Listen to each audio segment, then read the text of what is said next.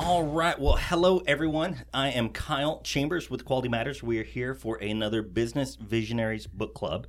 This week, we have Catherine Brown here with her book. If you have not purchased, make sure to go ahead and get How Good Humans Sell. So this is a first for us. So we actually had the author of the book on. So this is exciting. So Catherine, go ahead and tell us a little bit about yourself and, kind of a little bit about what inspired you to write the book. Okay, thanks. Well, thank you so much for having me. So, my name is Catherine Brown, and I have met Steve a couple years ago now. So I'm so delighted to be included. Thank you for having me be the first author.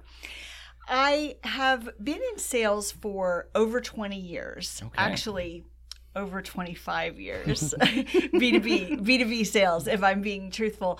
And what's funny is, when you first start in your career, the things that you think are the reasons you struggle, you think you'll outgrow those, or that maybe you didn't diagnose that correctly first. And what I found after 25 years is that some of the very same things that were a challenge for me and a challenge for my colleagues continue to be a challenge for all salespeople. And that is that people deep down worry that selling is pushy, that people will perceive what you could frame as persistent action as aggressive. No, never.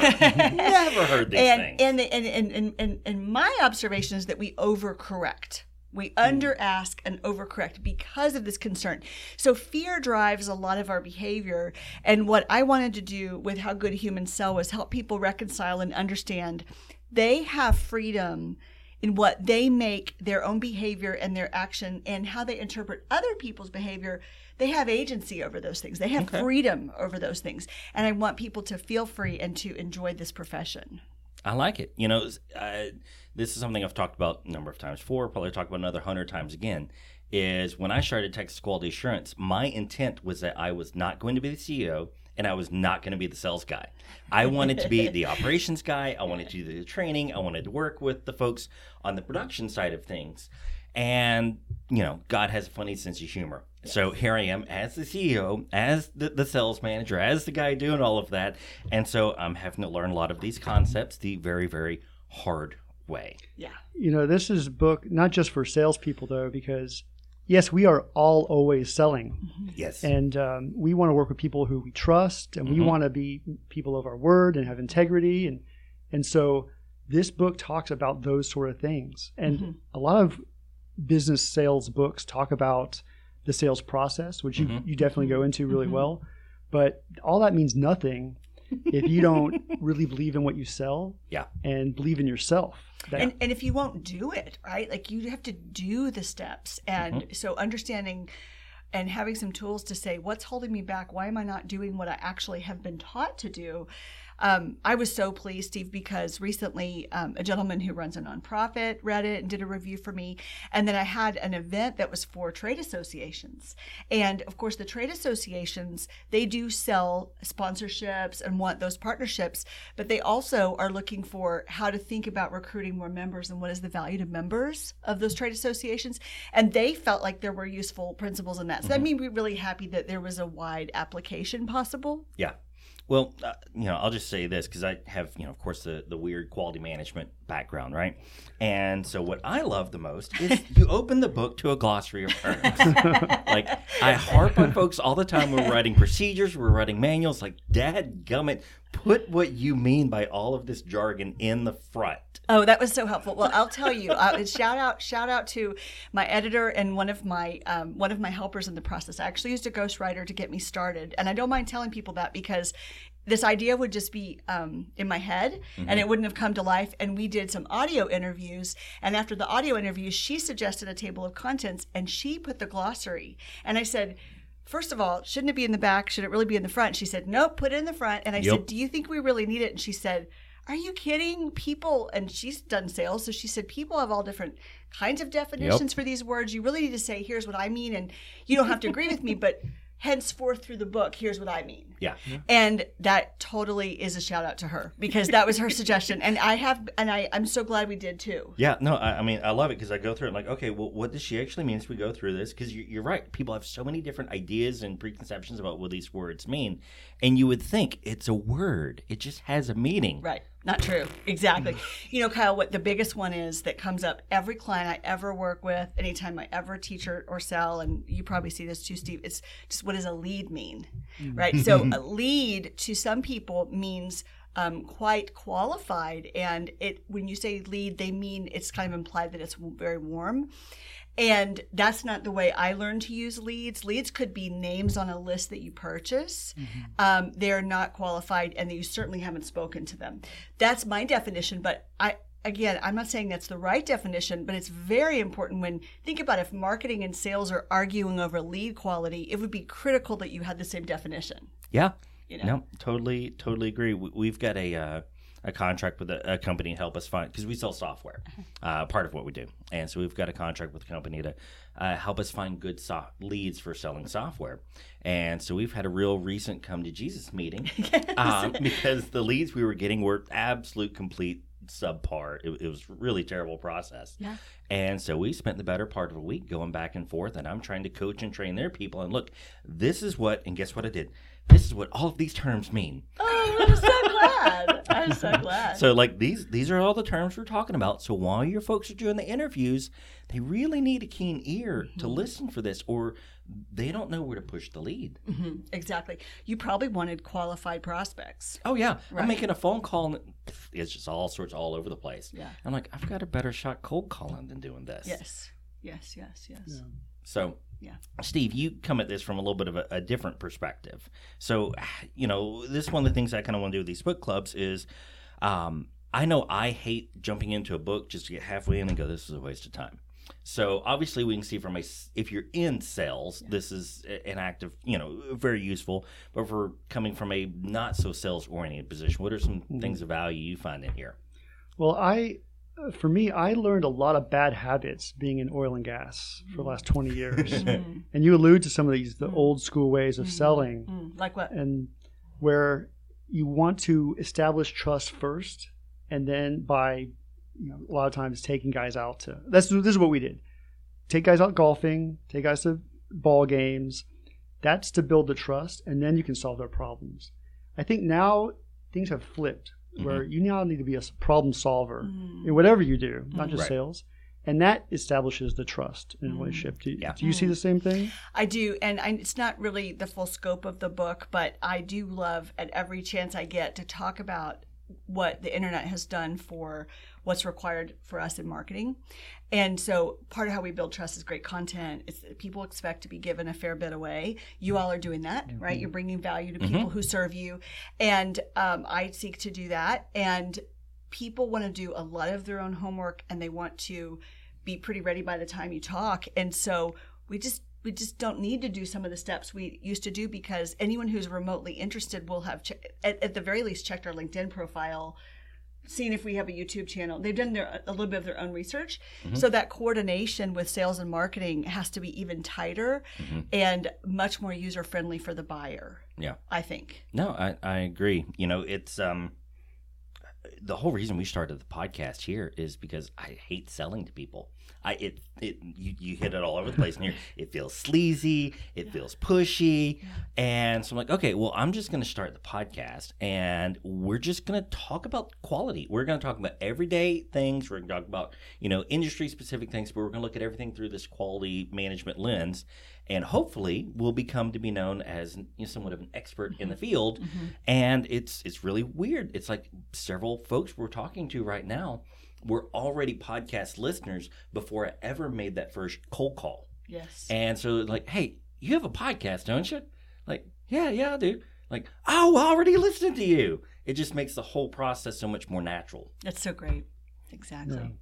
And the sales process has changed also, like you said. We used to sell a lot of technical products and services, which were really difficult to explain. So we would have these meetings with clients, and we would just be all technical all the time.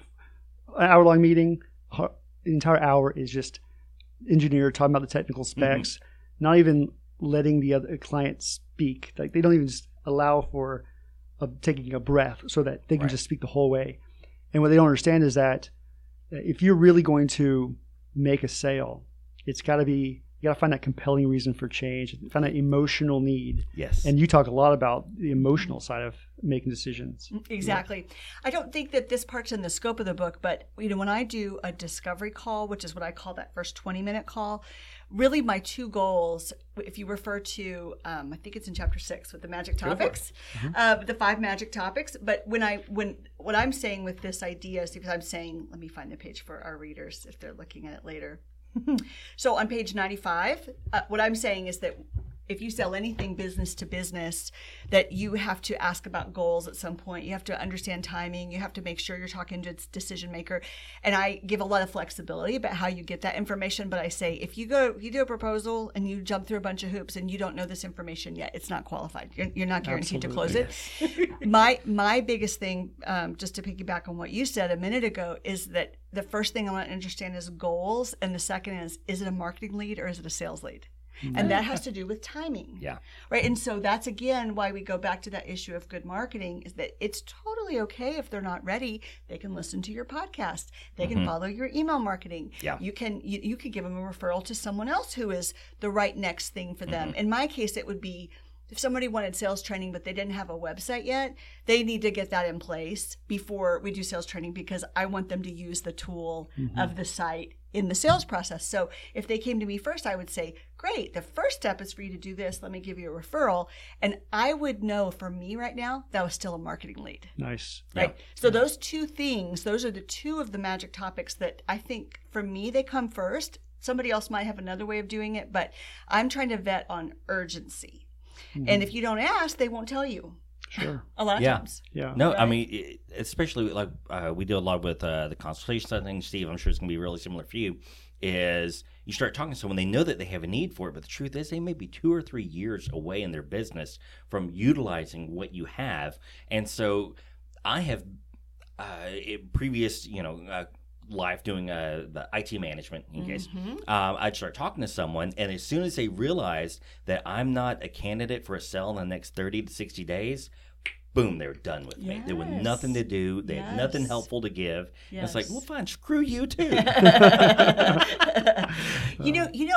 be interested in what you all think of this. I have had several conversations recently where it's been kind of stunning to me how long someone has followed me on LinkedIn without even giving a like. Yeah. And I don't mean this word negative, but the word that comes to my mind is lurkers. They follow and they appreciate and they seem to enjoy, but I actually I don't know they're doing that. Yeah. Because think about LinkedIn. If they don't click on your profile, you don't have any way of knowing. I haven't even figured out with Sales Navigator how to know. I don't think you can know. So I had 2 different instances. One where a woman that I tried to sell to with a former company that I had, and the timing wasn't right. She changed companies, kept following me. I didn't even know she changed companies. 7 years later, she contacted me. That's a recent one. They're a client now. And then another example that came up recently was I spoke at something for Houston Exponential 3 years ago. And somebody that went through that cohort came back and said, okay, we're kind of growing. And I think we're ready to have some conversations now. I had them as a first connection in LinkedIn. I saw when I went back and looked that they're in my email marketing, but we haven't talked for 3 years. Right. 3 years. That's a long conversion time. But it goes to show that this isn't a silver bullet, especially with LinkedIn or any kind of digital marketing. These things take a long time to cultivate those relationships. And I think you write in the book that a no doesn't mean no forever. Right. It might just be a no, not right now. Yeah. And that's okay. That's fine. And, this is one thing I've thought about a lot is now that we have literally everything on the internet. I mean, you can learn anything and everything. I'm not saying that school's not important, college is important, but realistically, everything and more that you'll learn in school and college is already out there for freaking free. And because there's so much information available, kind of your point earlier, Steve, but you do these presentations, it was all the technicals, because realistically, they had no other way to learn the information that you were presenting. That's right. No effective way, at least, to learn what you were presenting. And so that was the value that was brought to the table. Well, hell, now I could probably find, a very simple YouTube explanation of the same concept y'all took 2 or 3 hours to present. So it's like we've gone backward. I say backwards, but it really is about treating people like people. Like you really have to treat people like people. That's how you get the sell. One of our recent consulting contracts. So they're talking to me just like, okay, so Kyle, really, your only role is to connect us with all of the other folks in your network who do what we need. I'm like, yeah, that's pretty much it. I love Yeah, that's that. pretty much it. I love I'm just that. going to find all the folks you need for your project, and I'll get them connected, and we'll get the work done. And he's like, so your company isn't actually doing a whole lot of the work. I said, no, I just know the right people that I need to connect you with. But, as I grow and influence, more people are asking me, like, what are you reading? Mm-hmm. Who do you follow? Mhm. Who should I follow? Yes. Right. And I mean, I have people I admire that I ask them those very same questions, right? Yeah. Like being a filter for people where we know we're like-minded on certain things, so I can trust you. That's a great way to build a brand, I think. That was the genesis of this book club. Is Steve had posted his reading list on LinkedIn, and because I'm always interested in like what other people read, what do you listen to? I mean, I've got God only knows how many books in Audible, right? Mm-hmm.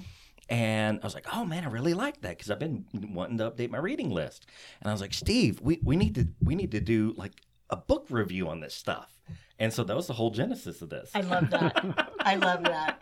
I wanted to be a better reader, and I can fall into that trap of working, in your business instead of on your business. And I weirdly, even though I was home during the pandemic, didn't read very much. I just worked all the time.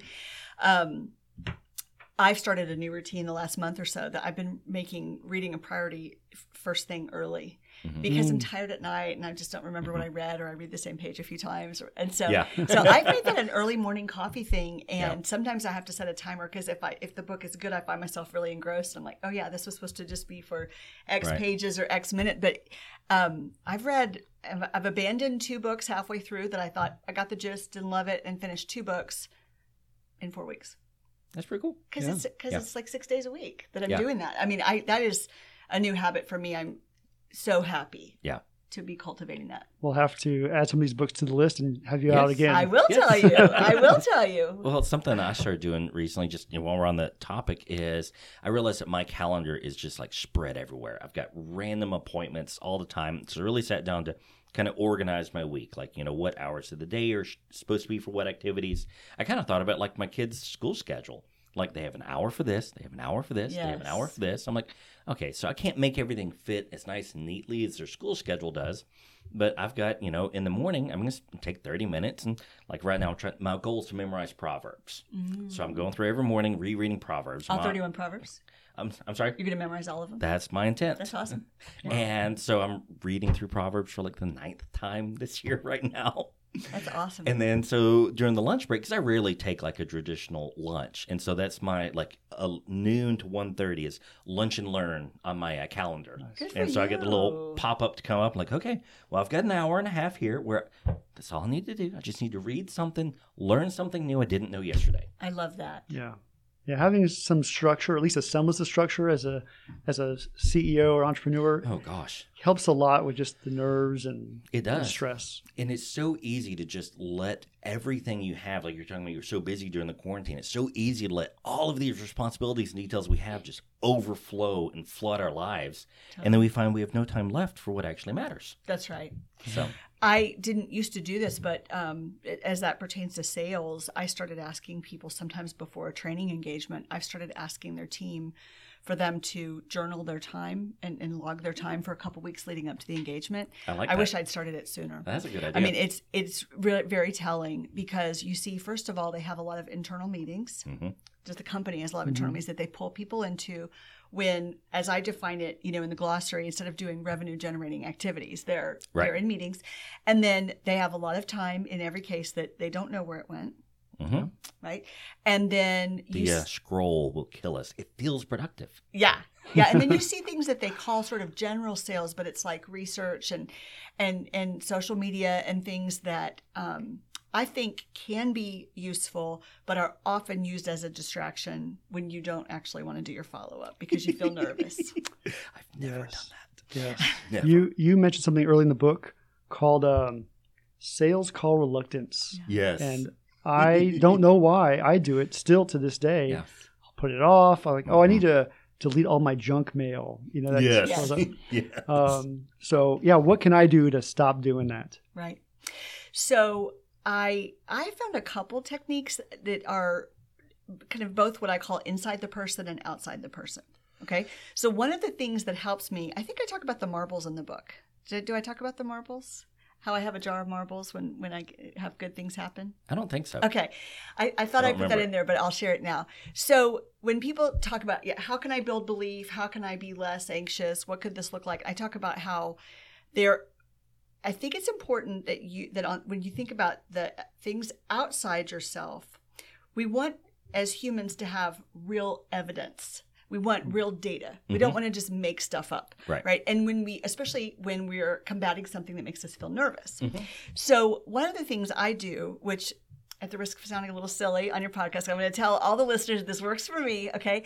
I bought these absolutely gorgeous marbles that are from, don't think like cheap Chinese checkers that you would get, like the replacement marbles off Amazon. I'm talking about a marble glass blower. Okay, really beautiful. They need to be beautiful. And because I think that's part of just sort of elevating the whole thought process. And every single time something happens that is outside evidence that someone has perceived value, that they have received value from something I've done, I put a marble in the jar. Okay? And I have this giant box of marbles, and every month I start over.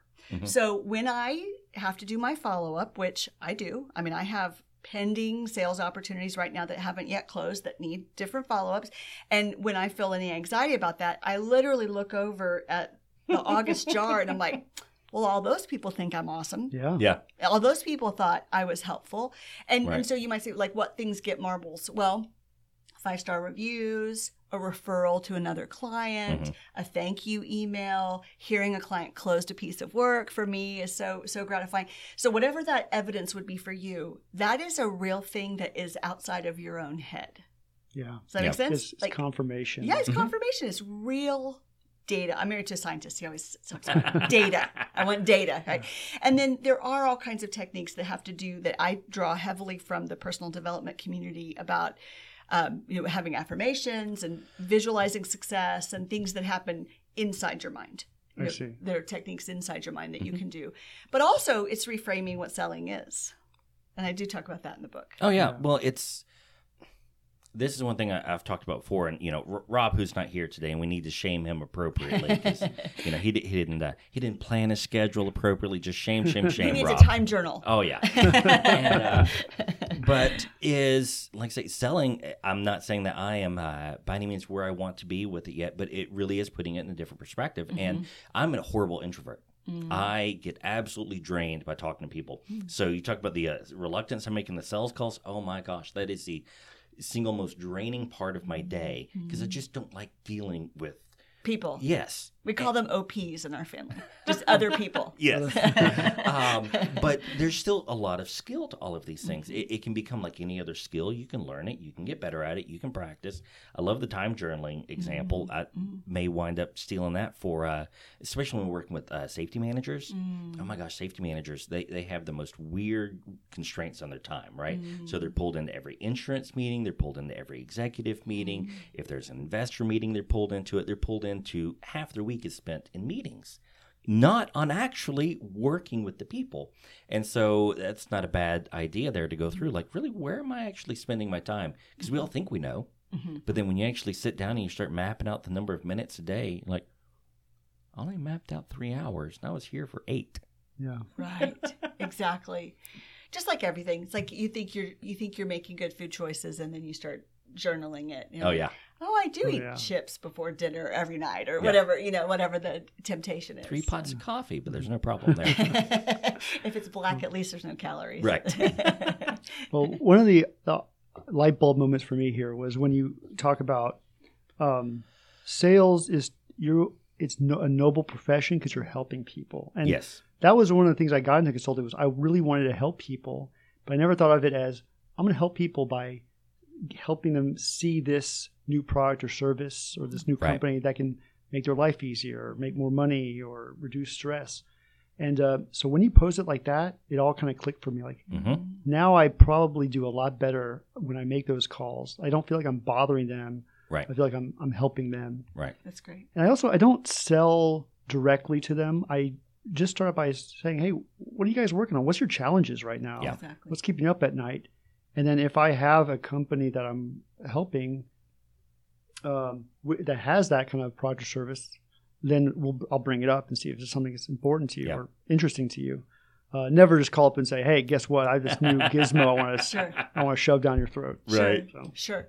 I think something too that happens though, this is not as great of a tip if you are literally in your first sales job because you are still building your network. Mm-hmm. But those of us that have been in it for a while, as you collect relationships with other great people, I really feel like knowing that I have those potential referrals at my disposal has really changed the way I approach sales calls, because I can find out if I ask about their goals and I understand about timing, back to that earlier point about, is it a marketing lead or a sales lead?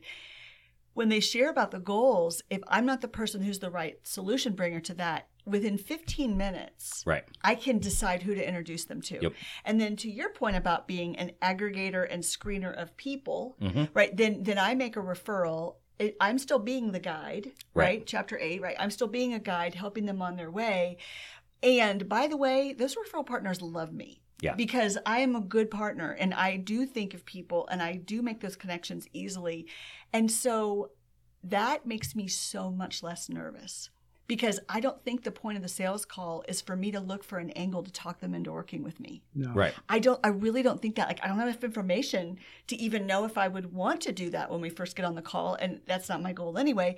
But I still hear this. Like, you hear people talk about that sales training is teaching people to close or teaching people to always ask for the sale. And there are some things where it's a useful skill, but it's only one piece of the toolbox. Right. And I think there are a few industries where, like I was talking to somebody about this recently, if you sell something where the lead list changes every day and they're going to buy from you, or the opportunity is going to go away, or they're going to buy from you, or they're going to buy from someone else. Like, I know people that have like 48 hours to reach someone, and if they don't, they know that their probability of closing is extremely low. Right. That's different, but that is so the minority of most of the situations that I encounter. It's usually much longer sales cycles, and you have time to do things right, and you have time to be for them and not rush. And so those referral relationships have kind of changed things for me. That's really opened up the way I can help, and it doesn't always lead back to me right away. Well, anytime we talk about sales, we always talk about, you got to show value, but really what the heck does that look like? It's kind of one of these other terms that gets tossed around, show value. So kind of a weird example. I may have shared this before, but I was supervisor for Best Buy when I was working through college, right? And so we had a data backup solution. It was like $99. Now, truth is, we'd written a script that would go through and find all the Word docs, Excel docs, pictures, videos, whatever, and just grab all those from the hard drive and copy them. So we literally just pushed a button at this point to do most of the backups. And so one of my guys that was working with me, he was talking about how, it's not worth $99. It's so easy for us. It's not worth that. And he's feeling real bad for the customer. And I understand that. I mean, their computer crashed. They got their baby videos on there. They've got their wedding pictures, whatever it is, and it's all gone, right? So I get it. You feel terrible for them, and they did not expect to have this problem. And so I remember asking him, I was like, okay, well, what do you think is the appropriate price we should sell this for? I said, I'll do the manager override for you. And I was like, I'll deal with whatever heat I have to get. I'll do the override for you. So the next person that comes in for data backup solution, you sell it at whatever you think is the appropriate price. And so he said, well, I think it's just a half-hour labor, because really all it takes us is, we just got to push the button and check and make sure that everything copied without errors. I said, okay, fine. So we'll sell it, $29? Yeah, I think it'd be great. I think it'd be awesome. So I went and he sold the next one, and they started balking at the $29 because he's selling the price. He was selling them the price. He's selling them, it's only a half hour of work. Like, oh, well, it's only a half hour of work. Can't you just do it right now? They wanted to go for free. And so we'd made a bet on it, so I got lunch out of the deal. That's interesting, though. But yeah. It is. It's really like, what is it you're doing to make their life easier? That's the value. It's not the time that it takes you. It's not any of that. It's really, what are you doing to make their life easier? But understanding how you relate to those folks, you were talking about the guides. Like, that was one of the pieces I marked on here. So let's see, where was that? Chapter 8. Yeah. Is, use the example of Harry Potter and Hogwarts and all this stuff. But I mean, it's true, because I've been reading from Proverbs. I went straight to, Proverbs 15:21. Plans fail for a lack of counsel. Though with many advisors, they succeed. Yeah. And it's really, really critical to get the right folks on board to help advise you. Yes. So, yes. Love that. I love that. And I think that people, like, part of why I like the tools in the second half of the book, like writing a customer-focused value proposition and thinking through the topic map for qualifying, the reason I put those things in there is because nobody, when you explain the hero guide metaphor, nobody who loves people is going to say, I think it's all about me and I really want to be the hero. I mean, Right. nobody really is going to say that unless they're a narcissist, right? The problem is that in practice, we have bad habits where we don't act like that's true. So we make the first sentence always be about ourselves, or we have the whole website about how our grandfather started the company 60 years ago, and it's all about the history of our company. And I think there are a lot of social media consultants. There's still a lot of people out there who I think they're giving people bad advice by saying, tell your story as the founder. And I think that should be very small. That's why I like, with the hero guide image, I like the idea, and I like to say, you are not going to ever be up for Best Actor, but you could win Best Supporting Actor, right? And if you love people and you're in this to serve people, then you should rejoice when your client is up for Best Actor and that they experience their best life, whatever that looks like, hopefully with your product or service. So we will, one of the first things we do when we bring on a new client is say, pitch to us how you would pitch to a client. I like it. And 9 times out of 10, it is what you just said, all about them, why they're the best company, why they're the greatest people. Yeah. And instead of saying, hey, here's what the problem is, here's the challenge that the industry's facing. You might be facing it too. And if so, we have a solution, and this is what it is. You get into that really fast. It completely takes the air out of my sales when I'm sitting at a sales call and the presenter just talks about them for 45 straight minutes. All that information's on the website now. Yeah. I don't need to tell you. Yeah. Now it's still it's hard to get on the habit though. One thing I want to ask you about, because you talk about inexperienced salespeople over prepare, and I am a notorious over preparer. So if you can talk about just so we know, here are Steve's notes. We're ready. We got great notes. So can you talk a little bit about like why that's not ideal and what I can do to stop doing that so much? Sure. Well, I think that, so may I ask you this, would you concur that a lot of times that's coming out of a place of nervousness? Absolutely. For some reason, I want to know more about my client's business than the client themselves, and just so that so I'm not missing anything. Yes. But and seem like I'm at their level or above, but I don't have to be, right? Right. And I think if you specialize in a certain industry only, I mean, I could see that would be more nerve-wracking, right? Because you want to have a lot of industry depth as well as consulting differentiation to offer. I have a great example of this, and I promise I'll answer your question. I had a lead with somebody that I went to high school with. They actually saw the book on Facebook, and they're in an industry. Casey sees it, I won't name who it is, but he's in an industry I really hardly ever worked in, and I just can't believe it because I feel like I've sold products and services to almost everything, but there's some terminology and things that I just didn't know, and so I did a little bit of reading ahead of time, but I came into the call pretty quickly saying, the good news is he said, I read the book and I think you could help my people. So that was good. So it was a warm lead. But I said, I'm going to need some training on some of the terms here. Like I was just very transparent about that because there's no way in a short time, let's say I spent 3 hours preparing, that wouldn't be able to compare to his 25-year career in the industry. Yeah. Right. So one thing that might be helpful, Steve, I appreciate your question. Sometimes I think, what if you plan the amount of time you spend researching to be commensurate with whatever the task is going to be, right? So what that would look like is if there's a really good chance, if you're going to just send an email, you don't have to they're not writing back right away. So you don't have to do that much research. You just want to use the right words. If you are leaving a message, you're prospecting, you're a business development rep and you're prospecting, super low probability you're going to get the person. You're probably going to elect to leave a voicemail or not. You have to have a little bit more information than you did to write an email. If you're actually going to have the call, I never wing it. I mean, I have questions I'm going to ask prepared before I get on. Yeah. But I find I need like 4 questions. Really, that's really all I have. I don't need 40. Because if the goal, I think I share in the book, if the goal is a 70-30 equation them talking 70% of the time and me talking 30, then if I have a lot more questions than that and I feel really determined about getting through them, then I'm at risk of not listening.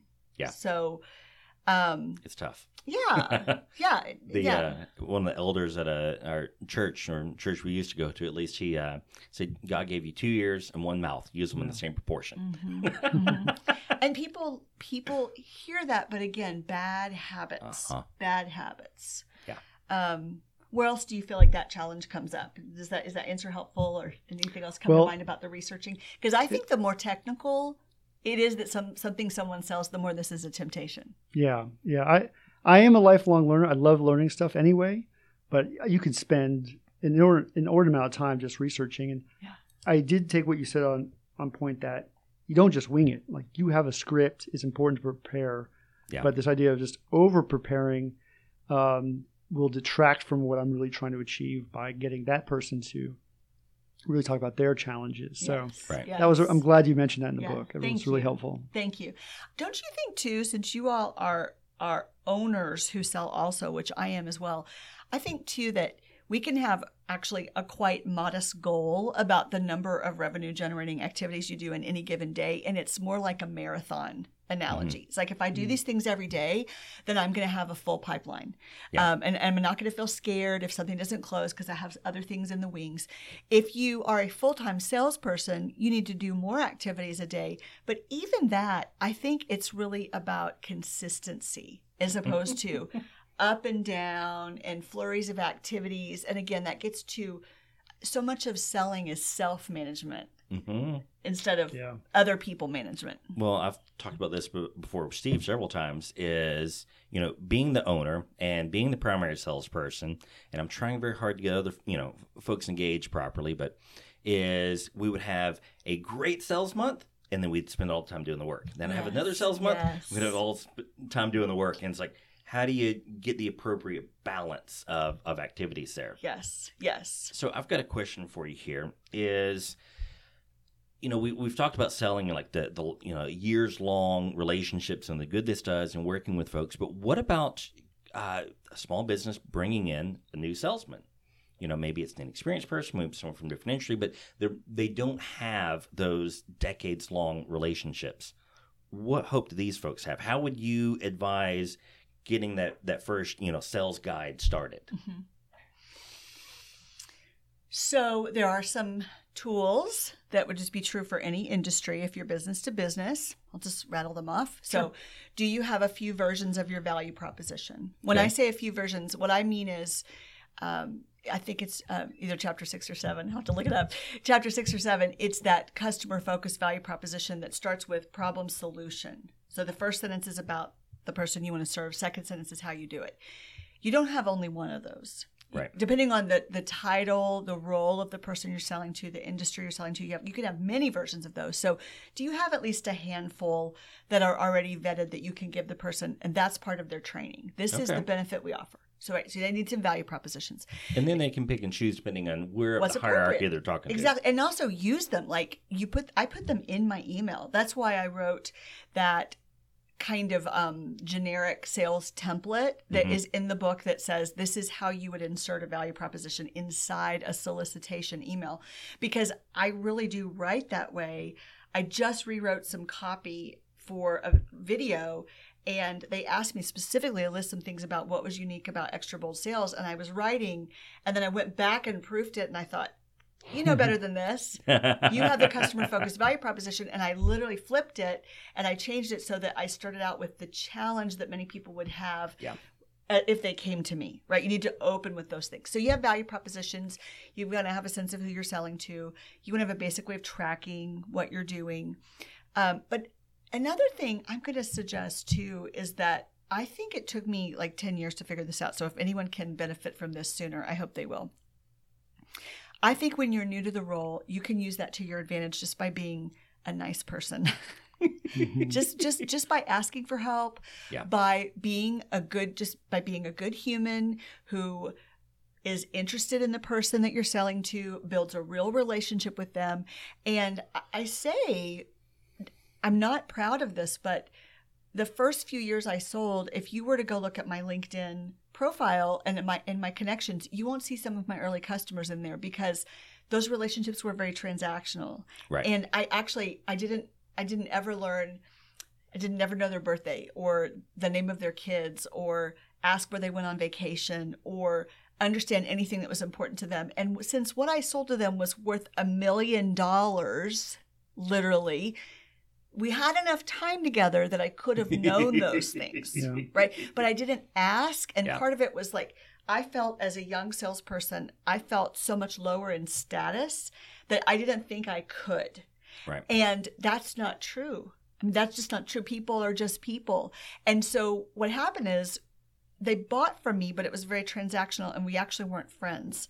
And I think you can play the friends card. And I don't mean that in an insincere way at all. It has to be sincere, but I think you can just be a nice person and play the friends card as you build up your real network for referrals. What do you think? Well, I mean, I think there's a lot of truth to that because, again, like I say, there's so much information available. Like, take the world we're in with quality management, consulting, and software. We're by no means the only folks in this space. By no means. Now, there's things we do better than the other folks. There are things others do better than us. But really, that differentiator these days, I really think, boils down to how well you can personally relate to someone. And, talking about when I started in business, I think, Steve, you kind of feel the same way here. You're talking about getting into consulting for the same reason, is I felt like doing the work, me being the hands-on person was where I could add the most value. But I'm really finding it's a little bit different now, is if they get sold the wrong product or they get sold the wrong service and the wrong with the wrong idea of goals that they're going to achieve at the end, it doesn't mean a darn thing how good I do at the work. We started out with the wrong goal. We started out in the wrong direction. I cannot work hard enough to satisfy these folks. So it really does boil down to that relationship because you're not going to truly understand where they're going bonkers in their business unless you can treat them like a person. That's right. Unless you can approach them as a friend of, hey, what's really bugging you today? What's eating at you?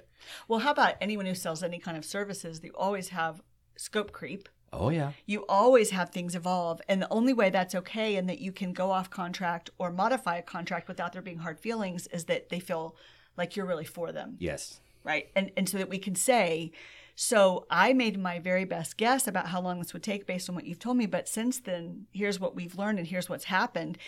For them to say, yeah, that's true. Yeah. Let's adjust that and have it be okay. If they're not giving you that concession, it's probably indicative either of them and their personality or probably more likely lack of real relationship. Absolutely. We've had a couple of contracts where there's been a lot of scope creep in it. Unfortunately, the language was not exactly right on those initial proposals, but we didn't have that relationship so that I could come back and say, look, we're really going way out on a limb here. Here's everything that we're doing here. We really need to pause and reevaluate. We need to do a separate SOW, whatever it might be. But you can't do that without that relationship because they have to go back to their boss to get the approvals and all of it. And they're just saying, no, it says here on clause 3, letter A, that this is what we do. So if you have to work 1,000 hours to do it, you need to work 1,000 hours to do it. That's right. That's right. Don't you think too, Kyle, to go back to the book, don't you think that's because with the Venn diagram with the MVP list, something was off? Like when I hear that, I think those of you that have the book, I'm looking at page, I think it's page 34. Let me see. Page 33, comfort, status, security. Oh, yeah. Now your mess up, which they perceive as your mess up, right? Your mess up threatens them. Oh, yeah. I feel uncomfortable. Yes. I feel internally terrified about my own status. And you were making me feel secure, but now I don't feel secure. And so I'm going to throw you under the bus. It starts to feel like going to a sleazy auto mechanic. You never know how many extra things you're going to find. Right, I think we've all had that. Like you go in to get one thing done, it's going to cost like $300 or $400, whatever it is. Oh, well, we found this. Well, how much is it going to be? Oh, that's $600. Fine, it needs done. They call you the next day. Hey, while we were in there, we found this. Like, when's it going to end? Yes. And you want to know that there is an end. You want to have trust that they have really done their homework before they called you to ask for more money. That's right. So whether we're the buyer or the seller, I think those three issues of comfort, security, and status, they come up over and over again because we're always asking, is this person really for me? Do they understand my goals? Are they helping me where I'm trying to go? Or are they actually, they don't mean to be, but either from ignorance or malice, they're not for me. Yeah. They're a threat to me. Yeah. Right. Yeah. So if you can address those needs, the whole that process is way streamlined. Yeah. We focus a lot on just the technical part Yeah. of things. We might think about how we execute that job, Mm-hmm.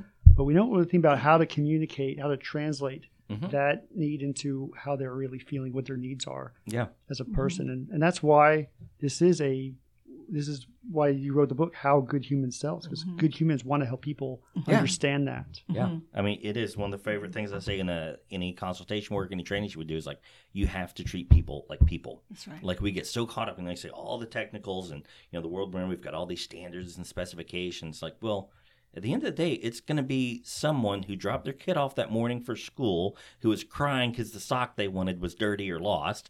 And now you're asking them to come to work and handle all these other issues. That's like, right. they're people. That's right. You got to treat them like people and recognize that they are not much different than you. A few weeks ago, our dog died, and it was terrible because she really was my dog. She was the family dog, but I spent the most time with her, so she was my dog. And she died right in front of me, and it was totally unexpected. It was terrible. I had multiple clients who called me. They didn't even email. Like, I could see them coming up on my phone, and they called me when they saw me make a comment about it.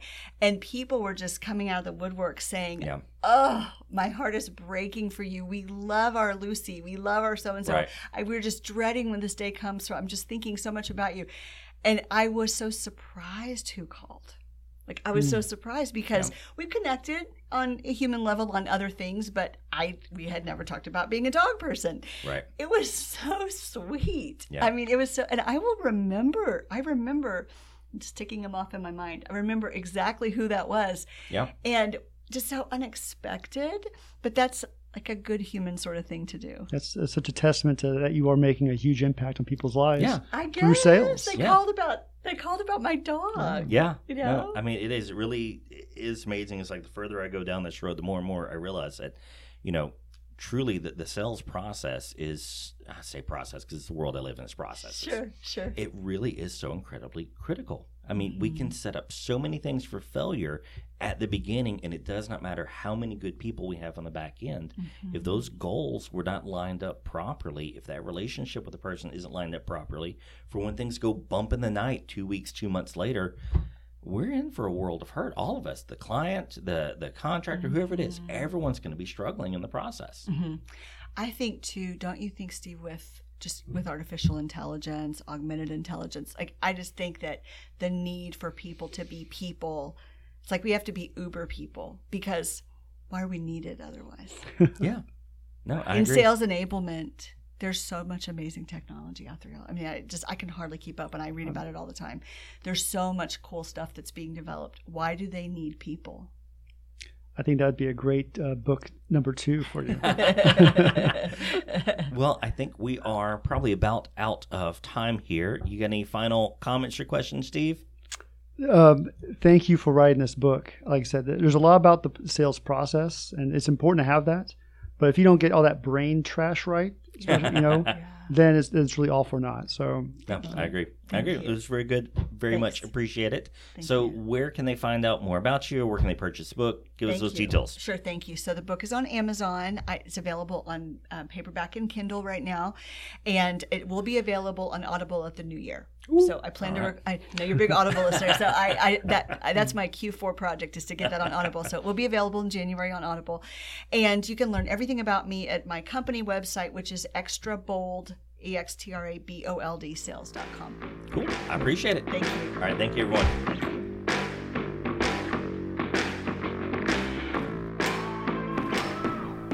Hey, this is Kyle with Texas Quality Assurance. Thank you again so much for checking out the Quality Matters podcast. We absolutely love putting this out and love the feedback we get from you guys. So please take a moment to hit that subscribe button wherever you're listening. Go ahead and leave us a review on iTunes or drop us a line on LinkedIn. We absolutely love hearing from you every chance we get.